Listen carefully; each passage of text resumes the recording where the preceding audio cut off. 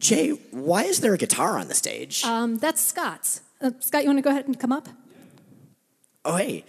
Actually, that was going to be my next question. Why is Scott Koblish now on stage with the guitar? I thought he wasn't playing until tonight. Well, he is playing tonight too, but see, the thing is, I was thinking about gaps in coverage, like places where the audio format sort of has worked against us, because sometimes the information we're trying to convey, the continuity, gets so complex that it calls for some kind of, additional support, like maybe visual aids or something like that. And I was thinking about ways to get around that. Okay, that's a good idea. What did you end up with? The Summers family tree. Oh, okay. In song form. What?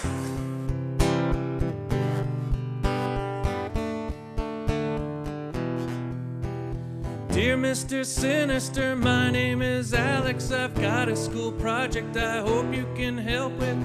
My teacher said we have to map out our families, parents and grandparents, brothers and sisters. She gave us poster boards, she gave us markers, but I'm having trouble with several specifics. You see, I am adopted, I've got a brother. We used to have parents, we don't anymore. Dad's name was Christopher, Mom's name was Catherine. Dad's mom and dad were named Philip and Deborah. That part is easy, the trouble's my brother. You see, his name is Scotty and he's kind of a pain. But that's not the problem is Maddie and Nathan and Rachel and also some time travel. Maddie is Scott's ex and Nathan is their son, and he grew up in the future, and Scott and Jean raised him, and Jean is another ex and Maddie's her clone, but Jean's also the Phoenix, except so is Rachel. And Rachel is Scott kids, and Jean's not with Maddie, and she's mother of Scotty, or she will be someday. Except Scott's not her father, at least not my brother, 'cause she was born in an alternate timeline. That said, her parentage is somewhat hazy. It involves the Phoenix and Parthenogenesis. Rachel cloned Nathan in case of emergency. That clone is Strife, he was raised by Apocalypse. Nathan's got Hope, who is also adopted. She isn't a clone, though her last name was Spaulding. His son was named Tyler, but Wolverine killed him, and then we all kind of forgot he existed. But that's Nathan Summer. Nate raised someone different. He's kind of like Rachel, but from a worse timeline. Nate is a clone or grew up in a test tube, and you might have raised him. Well, not you exactly. And now Scott's with Emma, and Ruby's their daughter, at least in one future where Scott is a cyborg. They also have kids from a different timeline. A daughter named Megan with twin baby sisters. Really? Yeah, that's announcement at the end. I married Jen in an alternate future, and we had a daughter. But then Kang started meddling, and our daughter's name is Katie, or Willoughby, or was, and her timeline is gone, and it's kind of an issue. And did I forget Hepzibah, which she's Dad's new girlfriend, because Dad's alive after all, and he's a space pirate. Speaking of space stuff, I should mention Gabriel, our younger brother, at least until I killed him. Sorry. He was born after Mom died and aged artificially, and he married Deathbird, and then he killed Dad again. And Deathbird was pregnant, the Kree got involved, and now no one is certain if she's even given born yet. Oh, and I should tell you that I'm some sort of multiversal nexus, which complicates matters. See, there's also Scotty, my son, not my brother. Well, not mine exactly, a parallel Alex's. And that Alex married a Madeline Pryor, who in this dimension is Scotty's ex-wife, Maddie. Oh, I mean Scott, my brother, of whom there are two now, and one is 16. It's incredibly awkward.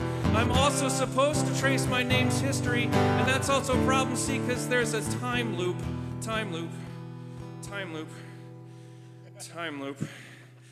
Cause once Scott went back to the 19th century into Fort a Villain, or something like that, and he saved a guy who I think was your prisoner. His surname was Edge, but now he changed it to Summers, and he came back to the States, and he's my twice great-granddad, which all seems a bit too complicated for one poster. Which is why I am writing, see your machinations are largely at fault for the mess that I'm in.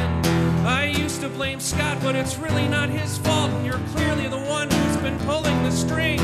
And out of some weird obsession with all of our genetics, well, less so with mine, but it's still pretty creepy. I mean, you cloned Scott's girlfriend and kidnapped my nephew. At least you can do is help me diagram this. Yours very sincerely, Havoc, Alex Havoc Summers. I'm Scott Younger's brother, in case you'd forgotten. Dear Mr. Sinister, my name is Alex. I've got a school project I hope you can help with. Dear Mr. Sinister, my name is Alex. I've got a school project I hope you can help me with. My dear Mr. Sinister, my name is Alex. I've got a school project I hope you can help me with.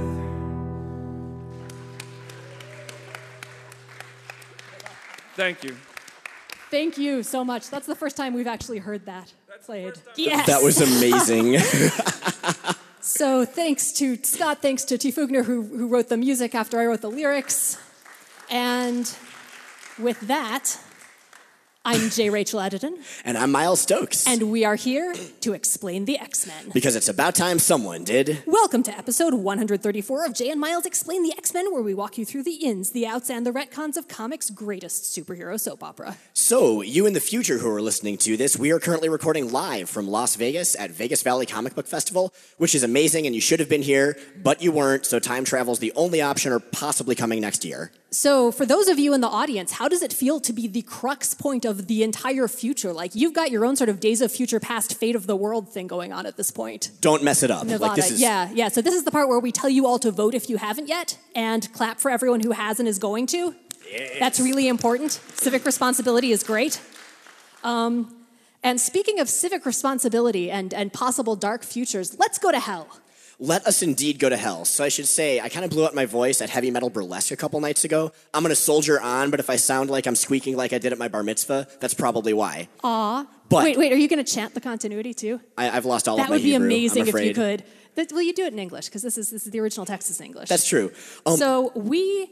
last year, talked about an annual we had skipped over, and we're going to do that again this year. This year, we are going to talk about the absolutely amazing. This is what year was this? This was the 1980 X-Men annual. That's back when they called them king-size annuals, like candy bars, but comic books instead. And this is Nightcrawler's Inferno, featuring a special guest appearance by Doctor Strange and all of Dante's Hell. Yes. We figured, okay, Las Vegas, Sin City, Doctor Strange movie just came out. Right, it's super topical. It's totally timely.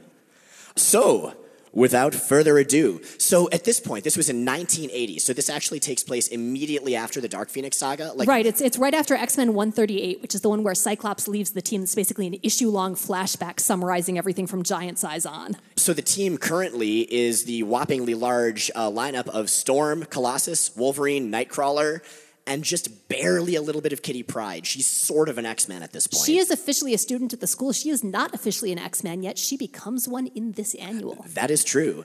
Now, Jay, you mentioned that Doctor Strange is in this story, and indeed he is. And at this point, Chris Claremont, who's the sort of godfather of the X-Men, wrote X-Men for 17 years, he was writing Doctor Strange at the time as well, because Claremont wrote pretty much everything Marvel at some point. Yeah. He's did he ever write Hulk? I don't know, but I'm going to say probably. But yeah, he is all over, and he tends to cross over his properties a lot. So characters like Mystique, for example, started out in his Ms. Marvel run. And at this point, he was writing Doctor Strange, so Doctor Strange shows up and runs around with the X-Men. And this is drawn by John Romita Jr. and Bob McLeod. Romita is known for two very long X-Men runs. McLeod, at least in the X universe, is best known for having been the first artist on New Mutants. Yeah, and it's interesting seeing especially Romita at this point, because later on he's got this very clear style, lots of lines, very blocky figures. And at this point, he's just kind of getting started doing X-Men and Marvel in general, so his art is a lot more house style. It looks a lot more like any other given Marvel artist at the time. Well, that's something you see a lot of in this era of X-Men. You see folks who are now really distinctive and who are sort of household names in comics art just getting their starts. So, I mean, there's the issue that's Bill Sienkiewicz doing Marvel house style, which is so weird to see. Seriously, yeah, before he got all like sketchy and awesome and warlocky.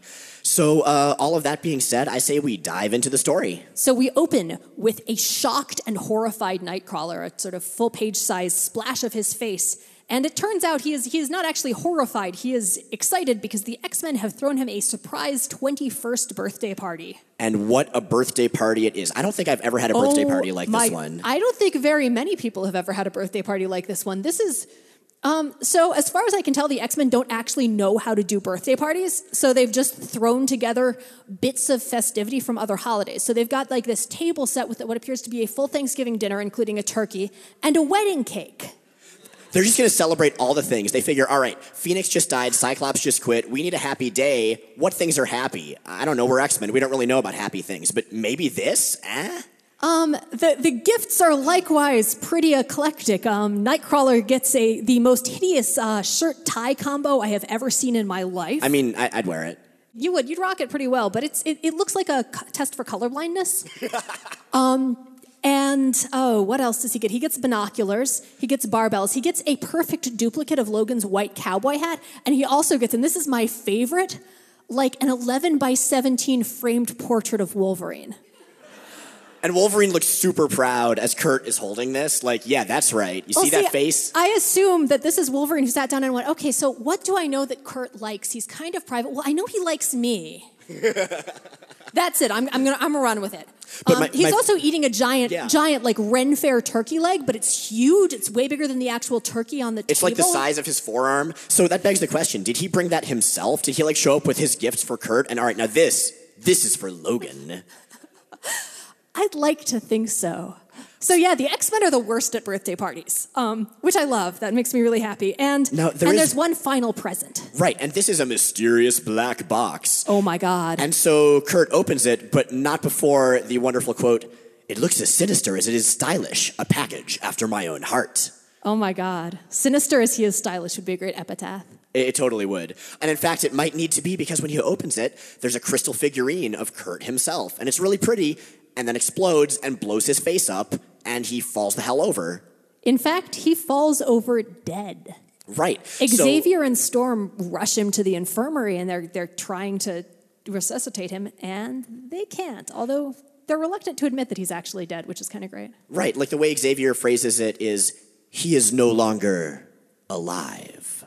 Which is really, like, that's just awkward. I don't know. Xavier runs off to make some phone calls, and we find out shortly to whom one of those calls has been when a mysterious stranger shows up at the X-Mansion.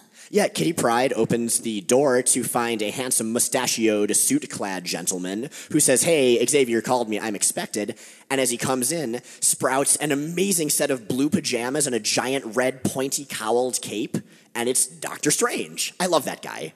I love that he changes just immediately when he gets inside. Well, the suit is an illusion that's just for the sake of formality and a low profile. And damn it, if he can wear a pronged collar, he's going to wear a pronged collar. I kind of figured it was like in Japan where it's impolite to wear your shoes into a building, so you take them off immediately. I think it's a similar kind of custom for Doctor Strange himself. I see. You know, I'm going to start doing that. I just need to learn the spells to transform into that outfit. But yes, he comes in and immediately checks out the lifeless body of Kurt Wagner, Nightcrawler, and interestingly first confirms, hey, I thought this dude was a demon. In fact, he's totally human. Because this was early on in the X-Men's history when the nature of Kurt hadn't really been revealed. In fact, this annual is where that sort of starts. Actually, Kurt isn't half demon. His father is part of a race of proto-mutants who were perceived as demons by early humans. That certainly is a storyline that we're going to have to cover someday, isn't it? Yeah, but my point is that Strange is not actually wrong here. And so no sooner does he start examining Kurt, he realizes two things. One, Kurt's not dead exactly, but his soul has been stolen. He's just mostly dead. Right. And two, as he exclaims, "By the hoary hosts of Hoggoth!" which is my favorite Doctor Strange exclamation, they're not alone because there is a demonic presence, present. So what there is a floating green head with great curly horns that identifies itself as belonging to someone named Margali of the Winding Road. So later on, the comics will change that to Margali of the Winding Way, which is a superior phrase because it's alliterative, and alliteration is always better if you can do it. And Margali, the floating head, immediately attacks the X-Men with mystic tentacles. As one does. Which grab them and basically teleport them away. Kitty phases in to try to see what's up, but everyone's gone. She's barely able to pull Xavier out in time. They're stuck behind, and the X-Men and Doctor Strange, meanwhile, come to a giant and forbidding gate. Okay, so we don't have a gate at our house, but if we ever do, I want this one. It's like this giant stone face with horns on top and big teeth around it and angry eyes. And it is inscribed with the possibly recognizable quote, at least to those of the X-Men who took, epic mode in literature classes in college, abandon every hope ye that enter. This is the gate of hell from Dante's Inferno. And Doctor Strange is no dummy. He took AP Lit. So he's like, yeah, this is straight up Dante's Inferno down to every single little detail. Thankfully, because I'm a guest star in this story, I'm going to be your walking Wikipedia for the rest of the issue and tell you all the things. So we've got Doctor Strange as Virgil. Right. Most of the X-Men as Dante. And there are a couple exceptions. Folks are going to get more trapped in there. But Strange knows, because he's playing Virgil here, who's Dante's guide in the Inferno, that they're going to have to get all the way to the bottom to leave, which means we get a full-scale tour of hell. Now, Strange notices, though, that there is something off. He's Doctor Strange. He's been to hell before. And it didn't look like this.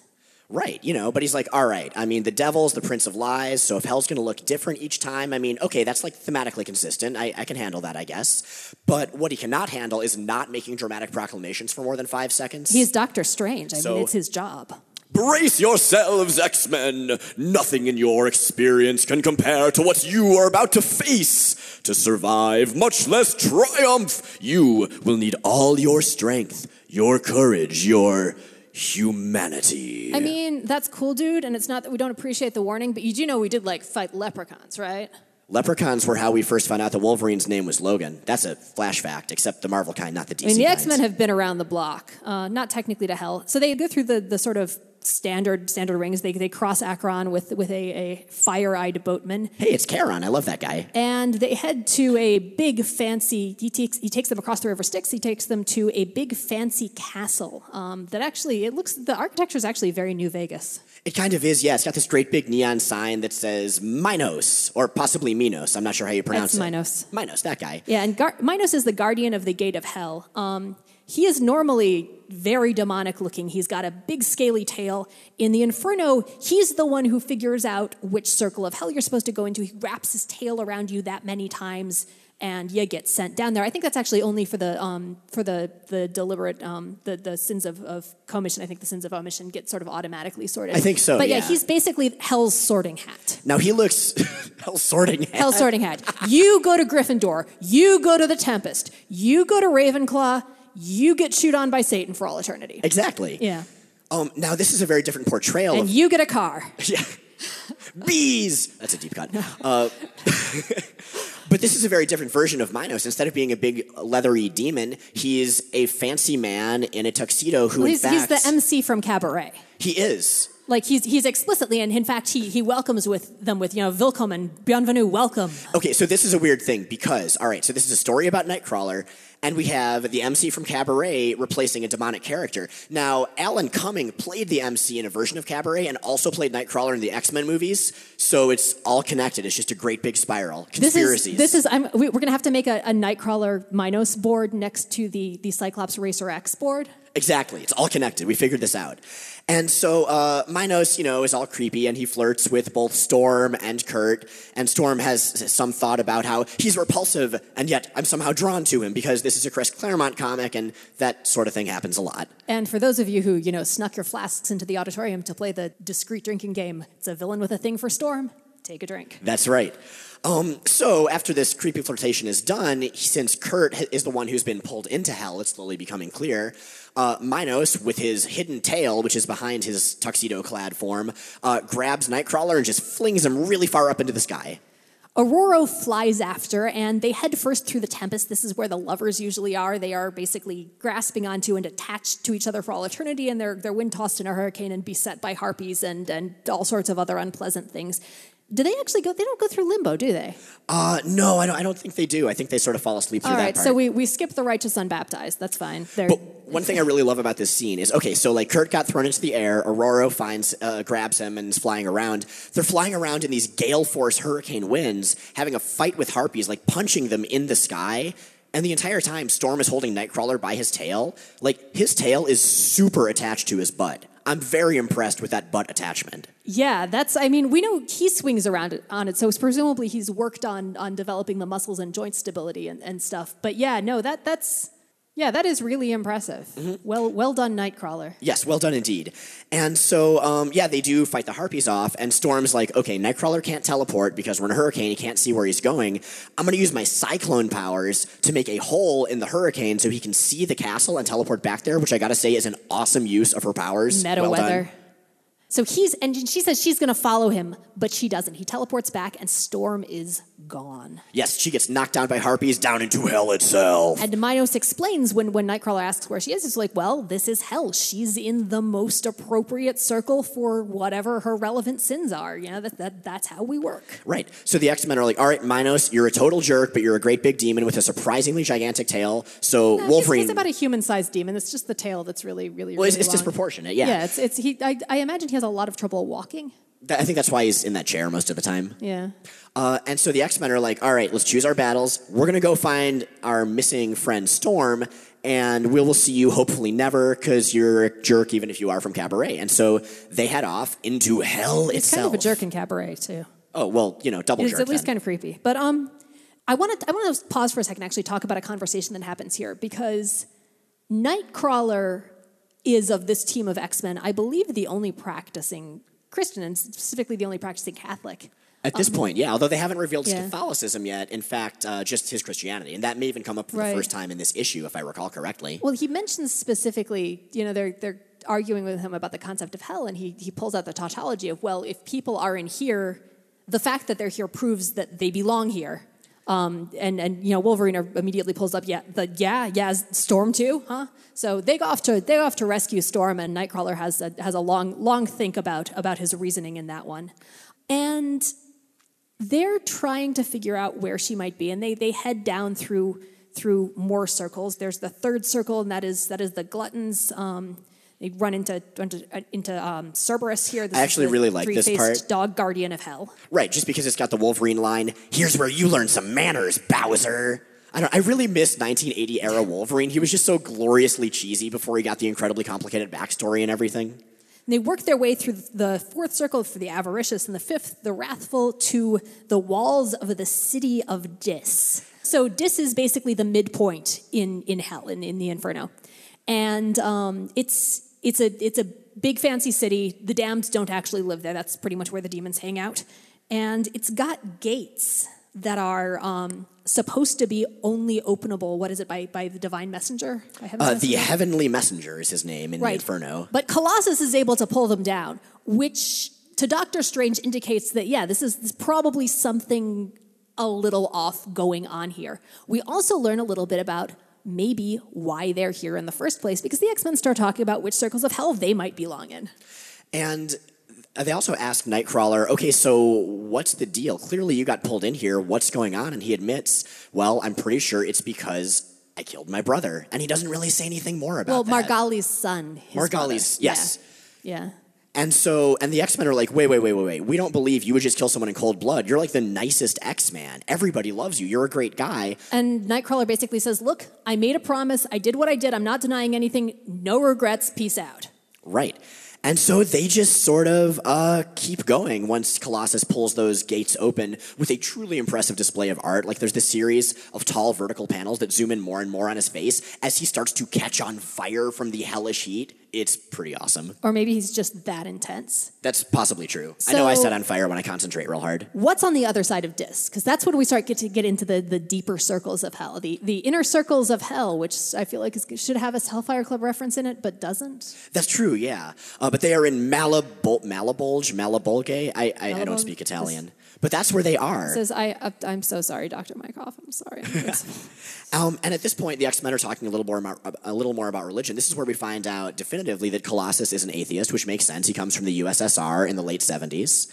And I love his line here. I am glad as well that I cannot cry in my armored form, or my heart would crack for weeping, as he looks at all of the hellacious suffering around him. I really like how dramatic Colossus is. We don't tend to bring him up as one of the characters who's most showy, but he totally is. Like, he says stuff like that all the time. He talks about himself in the third person a lot. And I think I'm trying to think of what makes it endearing when he does it and obnoxious when like Gambit does it. And all I can think is that he's just totally sincere about it. Right, Colossus is as earnest as he could possibly be. Like, there is no sarcasm or artifice. He's just like, I'm a great guy, I'm made of metal, I punched a tractor once, I'm going to sacrifice my life to solve the legacy virus, done. That's all you need. So Doctor Strange continues his basically Virgil cosplay and walks them through what they're coming up on next. That's a place called Malabog, and this is the circle of fraud. It's dismal, it's gray, it's populated by serpents. There are a bunch of subcategories of fraud, and one of them that he mentions is the circle occupied by thieves. And Wolverine remembers that Storm spent her youth as a thief on the streets of Cairo and goes, oh, okay, that's it. That's where we're going to find her. And so he runs across all sorts of pits of fire and molten gold. And again, the art in this is really stellar. Even though John Romita Jr. hasn't really fully developed his permanent style yet, like, he's clearly still got the chops. The rest of the X-Men follow, and they think they've spotted Storm in a pit full of serpents. But when she turns around, her face and body are horribly warped and malformed, and she immediately jumps at them and tries to attack them. This seems mysterious until Wolverine comes up, carrying a friendly-looking snake with weirdly long arms. And this great face. Like, okay, so we don't have visual it's great. aids here. It's making this amazing face. So I think the face sounds probably like... No, see, I think if it's a hell snake, it's just sort of going... Oh, man. Just making a creaky door noise nonstop for eternity. So I guess the question is, like, which of those noises would be more torturous to have happen forever? I don't know. You be the judge. But regardless, he's cradling this snake like a baby, which is it's actually really endearing, I think. Snakes are great. Snakes are our noodle friends. But this snake, it turns out, is the real Storm, which Wolverine was able to identify by... Sniffing it. He sniffed all the snakes. Because he's got an amazing sense of smell. And that's just what he does. Remember that time we went to hell and I sniffed all the snakes? Yes, Wolverine? Logan, you've told us 4 times already today. I mean, there were so many of them. I know, they Logan. They smelled really bad. Well, Let's talk about some of them were something else, weirdly fruit scented, and I still don't know what's up with that. Like, do you think they wear perfume? Do they scent them? Is that a thing? Is that like I've never thought about it, Logan? Logan. The perfume. So I don't know anyway, why my Logan is basically Jubilee, but regardless, Doctor Strange, using like his mystical might, is able to switch him. And so Storm is back. No, he is not. The deal with the snakes is that the snakes bite the people and switch bodies with them. It's like and a so Storm just thing. has to bite her old body, and then she can switch back. Yeah. So if you ever want to switch bodies with someone, just try biting them, and it's probably going to work. If you want to switch bodies with a snake, yes. Or if you are a snake, I think you might have to be a snake for this to work. It's kind of complicated. It's a very specific bit of advice, but we stand by it nonetheless. If a snake ever switches bodies with you, all you have to do is find it and bite it. Right. This is why you come to this podcast, to learn these life lessons. It's don't take our advice about bears and never masturbate with a cactus. That's how you get eye killers. That's right. There's a lot to learn. That's a thing. So anyway, everyone's okay now, although Storm's still pretty traumatized from having been an evil snake in hell for a little bit. But they continue on to Cocytus, which is the final circle, that of the treacherous. Doctor Strange is, of course, narrating Wikipedia style, like, constantly in the background about all this stuff. I am really surprised, Strange being strange, that they didn't actually go the Dante route and have... So one of the great things about the Inferno, one of my favorite things about it, is that Dante, it's basically self-insertion fan fiction. Yeah. So Dante populates, like, Limbo with, Homer, and that's where Virgil lives, and who else is there? It's like... famous people, Basically great writers and poets who are like, dude... Dante, it's too bad that you're, a believer. You could be down here with us where you belong and with all of the greatest writers ever. And, he puts all his political enemies in different circles of hell and stuff. Dante was so petty. And it's so easy to imagine Doctor Strange doing that, especially with Limbo. Oh, right, just, meeting the greatest wizards of all time. Yeah, and they're being, like, oh, yeah, Steve. just high-fiving. Yeah, Steve. Yeah. Bro. But anyway. And for some reason, they also know Logan's name. Oh, right, them and Leprechauns. Them and the Leprechauns. Yeah. So they head into Cocytus, and they haven't gone very far before Kurt just disappears, and suddenly he's trapped under ice, like in that one Metallica song, all twisted up and not looking very comfortable because he's trapped under ice. Like that one Metallica song, as if there isn't an X-Men character who regularly traps people in ice. It's true. They don't really think much about the consequences of when Iceman encases people in ice. Well, they do when Kurt's encased in ice. They're like, he can't breathe. He's going to freeze. He's going to suffocate. It's like, how many people has Bobby just murdered at this point? Right? It's just never addressed. You can't, encasing people in ice kills them pretty soundly. But they're able to get Kurt out. They're able to smash through the ice. Specifically, Colossus is able to channel his powers of being super dramatic to say, let me try, my friends. If the strength, the power of Colossus means anything, if justice and honor and friendship mean anything, then Nightcrawler will be free! And he punches... Isn't that basically what he said the one time he moved that tree? Yes, it's true. He did. Yeah. He's real enthusiastic. I can get behind that. He is, yeah. And so they do get Nightcrawler out. He's surprisingly not dead. When suddenly, who is to show up but the devil himself in his Dante's Inferno form, which is a big three-headed monster. But he's got really goofy faces. No, he's got 3 faces, not 3 heads. Right, yes. He's sort of got 3 heads in this. So Satan's deal in the Inferno is that he's in the center of hell, which is frozen, which is icy, and he's got the 3 greatest traitors of all time, each in one of his mouths, and he's just gnawing on them for eternity like chew toys. He's got Brutus, Cassius, and Judas Iscariot. He doesn't have them in this. Okay, no, I have a theory. So he does, but he wants to talk, and you can't talk with your mouth full very easily. So he's like a squirrel. He's got cheek pouches, and he's put the sinners in his cheek pouches. Okay, so he's just sort of saving them for later? Exactly, yeah. He does have big handfuls of people, or possibly action figures, and it's unclear. So Dr. Strange basically pulls the Walter Mondale thing and is like, I know Satan. I was friends with Satan, and you, sir, you are no Satan. And he casts a sort of dispelling spell by making his usual gesture, which looks like the sign of the devil, so it's kind of ironic, I guess. And sure enough, this big 3-faced monster turns into that green lady with the horns from before, Margali. And so she's hanging out. The X-Men are confused. But surprisingly, she is confused by their presence. Like, they figure, well, lady, you pulled us in here, and you don't know why we're here? What's going on? Well, actually... then someone who basically looks like I Dream of Jeannie but more aerobicsy pops into existence. This is Nightcrawler's adopted sister. Jermaine Zardos. Yeah, and she brought the X-Men down. She wanted to make it seem like it had been Margali, but basically in hopes that they could talk Margali out of her complicated revenge plot against Kurt. Right, because we heard earlier that Nightcrawler had killed her son, his brother, and so it makes sense she would be mad at him. We still don't have any details, though. Finally, the X-Men and Strange fight Margali basically to a draw.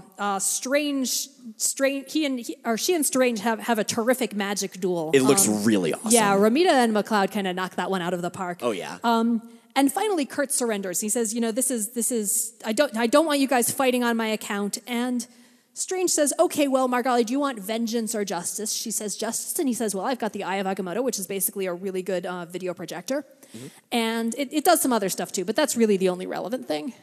They use it to basically play back the sequence of events leading up to Stefan Zardos' death. Okay, and this part is awesome. Like, we know we're going to get a revelation, but I don't think anyone was expecting this. So, Nightcrawler was found as a baby by the Zardoses, who it's implied were Romani, and he got really close to Jermaine and Stefan. Important detail. They claim here that he was found beside his dying mother, something that will be later retconned out of his origin when his mother turns out to be Mystique. Right. And so we see in their past that he and Stefan become blood brothers by cutting their hands and mixing their blood, which I see that in movies a lot. Do people do? I never did that. I don't know. Maybe I missed out on an important part of childhood.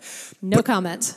But one of the things that happens is that Stefan tells him in this flashback, I fear the dark side of my soul. Swear to me, Kurt, if I ever turn evil, if I ever take an innocent life, that you will kill me.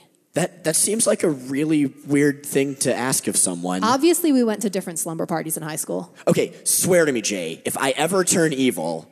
Wait, no. I mean, Miles. Well. Miles. And it turns First of all, if either of us turns evil, it's going to be me. We know this. That's probably true. You're lawful good, man. Yeah.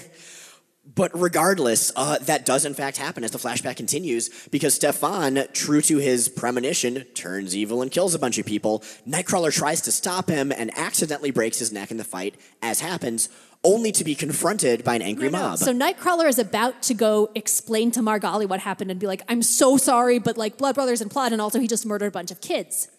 Stefan has just murdered a bunch of kids. The local townspeople looking for a culprit, see Kurt, who looks demonic, and set upon him. And that is the origin story of the angry mob that's chasing him in Giant Size X-Men #1. Because you demanded it, this is in fact the background story of an angry mob that appeared in 2 panels. Yep. Because this is what Chris Claremont does. Why would you possibly leave anything simple when you could make it way more complicated and involve Dante's Inferno and an aerobics genie and a green lady and all sorts of great stuff? Okay, let's be fair. We currently have an X-Men movie franchise directed by a dude who is determined to tell the origin story of every single character's hair. That's a good point, actually. That's a really good point. Yeah. But You can't just have a white streak. No. There are reasons. Come on. But regardless, now that Margali has seen the truth, that, okay, yeah, technically Kurt killed Stefan, but, like, you know, he wasn't a jerk about it, so she's like, oh, well, sorry, dude. Sorry I sent you to fake hell. What she says is, to punish you, to make you suffer as I had suffered, I created a facsimile of Dante's hell to be your eternal prison. What a waste. Okay, I mean, to be fair, that is an immensely elaborate plan. Because the thing is, she doesn't just create, like, the part of hell that Kurt would be in Yeah, thematically. she could have just done, like, the one thing and had, like, a door to it that looked fancy. But no, she made all of hell. Some of the X-Men end up in the wrong place. Like, it's all there. How long did she spend on this She thing? made all of hell, and she gave it, like, hell properties. It sorts people appropriately because Storm wasn't supposed to be in it, but she got sent to the correct circle and everything. I mean, this is some arcade-level bullshit villainy. I think it kind of is, but you know what? I don't think it's a waste. Like, she could do stuff with this. Not all is lost. She doesn't need to just throw it away, right? Yeah, I mean, with a little bit of touch-up, maybe a bit of paint, she can totally flip this hell. Yes. Okay, so reality TV show. Someone make it happen. So they all teleport back to the X Mansion, and Kurt asks his adopted sister, Jermaine, how she found him. Like, how did she know that he was there and that Margali was going to send him to fake hell? Well, says Jermaine, you know that hot stewardess you hooked up with a few issues ago who you've been dating? You mean Amanda Sefton from Uncanny X-Men number 98, who later appeared in 2 separate arcade adventures? Ta-da! It turns out it's her. Kurt, confronted with the news that he has been dating his adopted sister, grins and goes, "Oh boy!" I mean, you know, it's fine. It's adoptive. That makes it okay. Kurt says it's okay. That's a valid facial expression nonetheless. But regardless, they keep dating for a long time, okay. So, you know, there you go. Yeah. But he's really happy about this. Everybody's overjoyed. They have a big party, even comforting Kitty Pryde, who's feeling sort of, you know, left out because she didn't get to go to hell and she's not fully an X-Man yet. And Wolverine, in a bit of foreshadowing for being nice to teenage girls, is actually the one who says, "Hey, Pumpkin, what are you doing over there with Chuck when you should be over here with us? You're an X-Man, ain't ya?" Kitty is euphoric. She heads over and will subsequently get in huge fights with Professor Xavier when he tries to demote her to the New Mutants. Yeah, and so everybody hugs. Everything is great. It's pretty good. It's Romita's no John Bogdanove when it comes to drawing hugs. Yes, John Bogdanove draws the best hugs in comics. That's the greatest been hugs in confirmed. comics. It's true. And so, as all the X-Men are happy, of course, the grown-ups in the corner have to comment on it, as Strange says, "Your students have a right to celebrate, Charles. In Margali's facsimile hell..." Margali's facsimile hell sounds like it should be a roadside attraction. It kind of does. "In Margali's facsimile hell, they faced the ultimate in despair and emerged triumphant. They are heroes." They, my dear Stephen, are the X-Men. And so that is this lovely story, but no comic would be complete without a letter column. Now, remember we mentioned this came out right after the Dark Phoenix saga? And that means we've got the letters in response to X-Men 137. So the lag from letter columns to issues is almost always about 2 months. Right. So I guess in this case about a month because this was coming out semi-monthly at this point. And so, you know, people just found out that Jean Grey died. I mean, later on they would find out it was way more complicated than that, but this wasn't later on. So my favorite letter... So I'm going to say really quickly, so for those of you who think that uncivil diatribes to creators started with the internet, we'd like to share a few reader responses to the death of Jean Grey in 1979, 1980. Now, there were some really nice letters, but they're less funny, so we're not going to pay attention to those. From David Champagne from Rhode Island. "Mr. Claremont, you stink, murderer." That's the entire letter. Lucius Dario, who includes no address, pens a long and purple missive that ends with, "Goodbye, sirs. Our business is concluded." So, yes, X-Men fans have always been X-Men fans, and we are them, and we love them, and we love you, and it's all wonderful. And so, yeah, that is this issue, and we have a little bit of time for questions if anybody has any about X-Men in general or the story or whatever. I believe we have a microphone available over here. So if you have a question, raise your hand or call out or don't throw a chair, but you can do other things. We should qualify. We do Q&A on the podcast. We get those questions in advance, and we do research. We know we have a huge amount of off-the-cuff X-Men knowledge, but it's not comprehensive. We are mostly research monsters. So if you have a continuity question that we're not able to answer, we will research it. We'll put the answer up on the website in the next week. Yes. So any questions about any aspect of X-Men at all? Claremont did 2 issues of Hulk and 1 annual. Okay. According to Mr. Internet. Thank you. Did you look that up or did you just know that? Okay. Excellent. All right. That's sort of a relief. So last week's episode from this, you guys mentioned comparing the Odin Sleep to that board game Don't Wake Daddy. Yes. What overly complicated board game would you associate with an X-Men character? Oh, that's really good. Okay.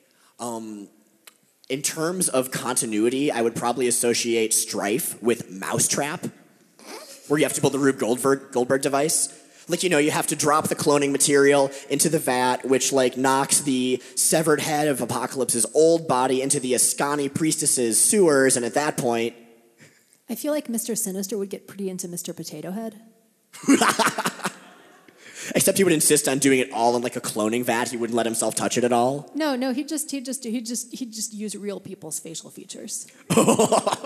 That's horrifying and also probably accurate. Okay, so there you go. X-Men 92, or the 90s X-Men kind of really happened when I got into X-Men. So from a nostalgia standpoint, that's what I grew up and loved, and it's easy for me to justify that because the entire line was kind of rebooted and they brought everybody back together. But I was wondering, for people who really love the Australia Outpost X-Men, it's so, for somebody who came out right after that, I find it so weird and so un-X-Men-like that I was wondering what people who really loved that period of X-Men and grew up with that, what they think of that and why they love it. So I want to say, first of all, this is Arvin Batista. Did any of you see the amazing Dazzler and Lila Cheney music videos that were up online? That dude directed them. They're really good. They you are should seriously check them out. fantastic. Yes. So, yeah, hi. We are big fans of yours. You're really cool. So as for the question itself, do you want to start? About sort of what to love about them. I think they're a very hard team to jump into because one of the things I love most about them is how they compare to the team preceding. Because they're the X-Men as a team taken and sort of removed from their environment, removed from their context, broken down in a lot of ways. To give a little bit of context for people not familiar with this era, this was after the X-Men were killed and secretly resurrected in Fall of the Mutants. So at this point, the world thinks they're dead, and they've run off to Australia to be secret superheroes. And they're a really strange group. They include a couple people who just joined up with the team an issue before this happened. They're a really, really unlikely group. It's Storm, Wolverine, Havoc, Madeline Pryor, Colossus, Rogue, Longshot, Dazzler. I think that's right. I think that's it, yeah. So they're and eventually Jubilee finds them. But they're a really unlikely X-Men lineup.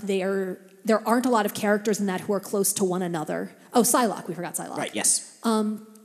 And they work best. I feel like if you want to get into that era, the thing to do is to start at or before Fall of the Mutants, because that context is so critical for getting the appeal of that team. I feel like they're one of the few eras that I think doesn't really stand alone, but stands much, much better for its larger context. I would agree, yeah. I mean, for me, what I like is just that it's a group of characters getting to know each other and getting to become friends, getting to the point where they are playing baseball together and going out to coffee to talk about the different personalities trapped in their heads because of power transfer and that sort of thing. It's just all about taking, adversity, taking this horrible dark event and a bunch of characters that don't necessarily like each other very much in most combinations, and turning them into, even more than a team, a group of actual friends. And that's always been so much of what I've looked for in X-Men, personally. It's got a little bit, and I hesitate to make this comparison because I don't think they're necessarily, if you'd like one, you'd like the other titles. But they remind me a little bit of Matt Fraction's Hawkeye run, in that they're all about taking characters who are mostly known as superheroes and stripping away a lot of those trappings, that context, and writing a series that really focuses on them as people. Totally. I think we have time for one or maybe two more, depending. 2 very short ones or 1 normal length one. I have a panel right after this that I'm going to have to sprint to, so we've got a hard stop. Are there any X-Men characters that you wish they would kill off and not resurrect, and why? Oh, man. I mean, I got my wish on that one. Well, they haven't killed resurrected Logan. him yet. Yeah. I would actually go, I would say the same thing. Logan. Logan died, and I love the character, but I think it's been a good thing for the X universe to have him gone because he just dominated so much of it. Now we have X-23, Laura Kinney as Wolverine. We have Old Man As Logan. the best Wolverine? As the best Wolverine. Oh my God. Is anyone reading All New Wolverine? It's so good. It's the Yeah. best X-Line book right now. It's just tremendous. So I really hope they don't bring him back. I know they will, but I hope they don't. Beyond that, I don't know. What do you think? Man, I'm trying to think of who would add to the story to kill, like who it would be really. Not Madrox. I want him brought back. Man, oh, poor guy. Yeah, I don't know. I have trouble thinking. I'm thinking too of characters who are more likely to actually get to stay dead. Yeah. I mean, no character's going to stay dead, and that you can Destiny always stayed dead. Destiny did stay dead. You could always find ways to bring those characters back that are interesting. Yeah. I think it's more a question of like what would help the line as a whole. So Wolverine being gone is good. Older Cyclops being gone, that might end up being a good thing if they keep him dead. I don't know if they will. I would love for older Jean Grey to stay dead because it allows the spotlight to be there for the new younger Jean But those Grey. aren't additional characters we'd kill. That's true. These are characters they've already killed. That's so Yeah. hard. I don't want to kill any X-Men. But I'm going to think about that. And I mean, I would kill Nate Gray just for the sake of simplification, but that's more Oh, yes, that's okay, more a kill Nate Gray, logistical kill him, thing than yes. anything else. It's just sort of about streamlining. let's be done with X-Men. He is- He's complicated continuity that doesn't need to happen. Him and Strife, just keep him dead. Strife came back. Kill him and keep him dead. That's what I say. He can like go through a doorway wrong and impale himself on one of his head knives. Yeah. Okay, do we have one more question? I think we might have just barely time. So I believe you've answered this question before, but when you think of your favorite characters, for example, one of my favorite characters is Longshot. When I think Yes. of him, I think of him drawn by Arthur Adams. Or, for example, Boom Boom, when I think about her drawn by John Bogdanove. Mm-hmm. Who do you guys think of when you guys think of your favorite characters as far as artists? So the problem is you just talked about 2 of my very favorite characters, so you already took those. Storm. Storm's another of your persistent favorites. Oh, Storm. For Storm, I would say either, why am I blanking? Life Death. Barry Windsor Barry Smith. Windsor Smith. Yeah. I would say either Barry Windsor Smith or these days Victor Ibanez, who did the Storm Yeah. ongoing for the most part, does a phenomenal Aurora. Like she just looks like Aurora. I mean, she doesn't look like anybody else in comics, and her that level of passion and emotion and intensity and regality comes through really well without taking away her humanity. So yeah, I mean, I think he's the most current artist I would categorize as like owning a character. Warlock is now and forever in my head drawn by Bill Sienkiewicz. That's kind of a no-brainer. Yeah. I'm thinking of Cyclops and being really indecisive then. I can, oh God, now I'm just thinking around. There's so many options. I really like the Paul Man. Smith Cyclops. I was going to say Paul Smith, but also John Cassidy. Oh yeah, it's a They're very different very take. different. Yeah, he's but a lot. they both work very, very well for me. I like Walter Simonson, but that might just be because I like Walter Simonson and I like that run. Yeah, fair enough. So yeah, I would say Paul Smith and John Cassidy for Cyclops. The last one I would say would be Walter Simonson's Archangel. Nobody's ever going to do Archangel as well as Walter Simonson. Yeah, Nobody no, else can make no. that ridiculous costume just look so legitimately cool. Gabriel Hernandez Walta drawing Dr. Nemesis. Ooh, yeah. Or Yeah. Magneto for that matter. Yeah, but mostly Dr. Nemesis for me. Because So there much have love been a for lot Dr. of definitive Nemesis. Magneto artists. Yes. So I guess we are starting to run over time, so we should close out, and we should Yes. say before anything else, thank you all so much for being here. It is so good to see listeners in person and meet them and get to geek out about X-Men. You guys are awesome. Yeah, and Give yourselves a hand. thank you to Vegas Valley Comic Book Festival. Yes. Just amazing. This is our second year here, to Suzanne, who's brought us, to Andy, who's been amazing, and you've seen him. He introduced us. He's been running the mic around. To Brian, who is handling the actual recording. To Scott, so much, who came and Yes. drove. We road tripped out here together yesterday, and who who brought Dear Mr. Sinister to life, bringing some of my weirder dreams to reality. Exactly. To T. Fugner, who, again, wrote the music for the song. And to Kyle, who's going to have to edit all of this later. Yes, indeed. Once again, we said it before, but we'll say it again. Voting is awesome, and you all should do it. Voting is great. You have power in Nevada. Wield it wisely. Yes. Thank you all for coming. We're going to be a little bit outside here at the table. Jay's got a panel next. I'll be there for the rest of the show, though. I've got a panel about female villains, and you should all come to it because it's going to be great. Yes. And if you don't come to that for some reason, then come say hi to me and come say hi to both of us after. But we'll judge you for not going to the panel. Yeah, well. Anyway, thank you all so much. You're excellent. Wonderful seeing you all. Thank you. Take care. Jay and Miles Explain the X-Men is recorded usually in Portland, Oregon, this week live from Vegas Valley Comic Book Fest. It's produced by Kyle Yount, host of the Godzilla podcast, Kaiju Cast. New episodes of our show come out Sundays on iTunes, Stitcher, and at explainthexmen.com. Check out explainthexmen.com for all kinds of extra content, visual companions to every episode, along with interviews, fan art, recaps, reviews, and more. And I should say we are now also back on Google Play at last. We are indeed, and our show is totally listener-supported. If you'd like to help us stay on the air, including on Google Play, and ad-free, check out the Patreon link at the top of explainthexmen.com. Special thanks once again to everyone at Vegas Valley Comics Fest, everyone who came out to see the panel, and especially to our musical guest, X-Men 92 and Deadpool artist, road trip buddy, and all-around excellent human, Scott Koblish. Next week, we'll be back in the studio talking about Excalibur once again. As the Cross-Time Caper continues.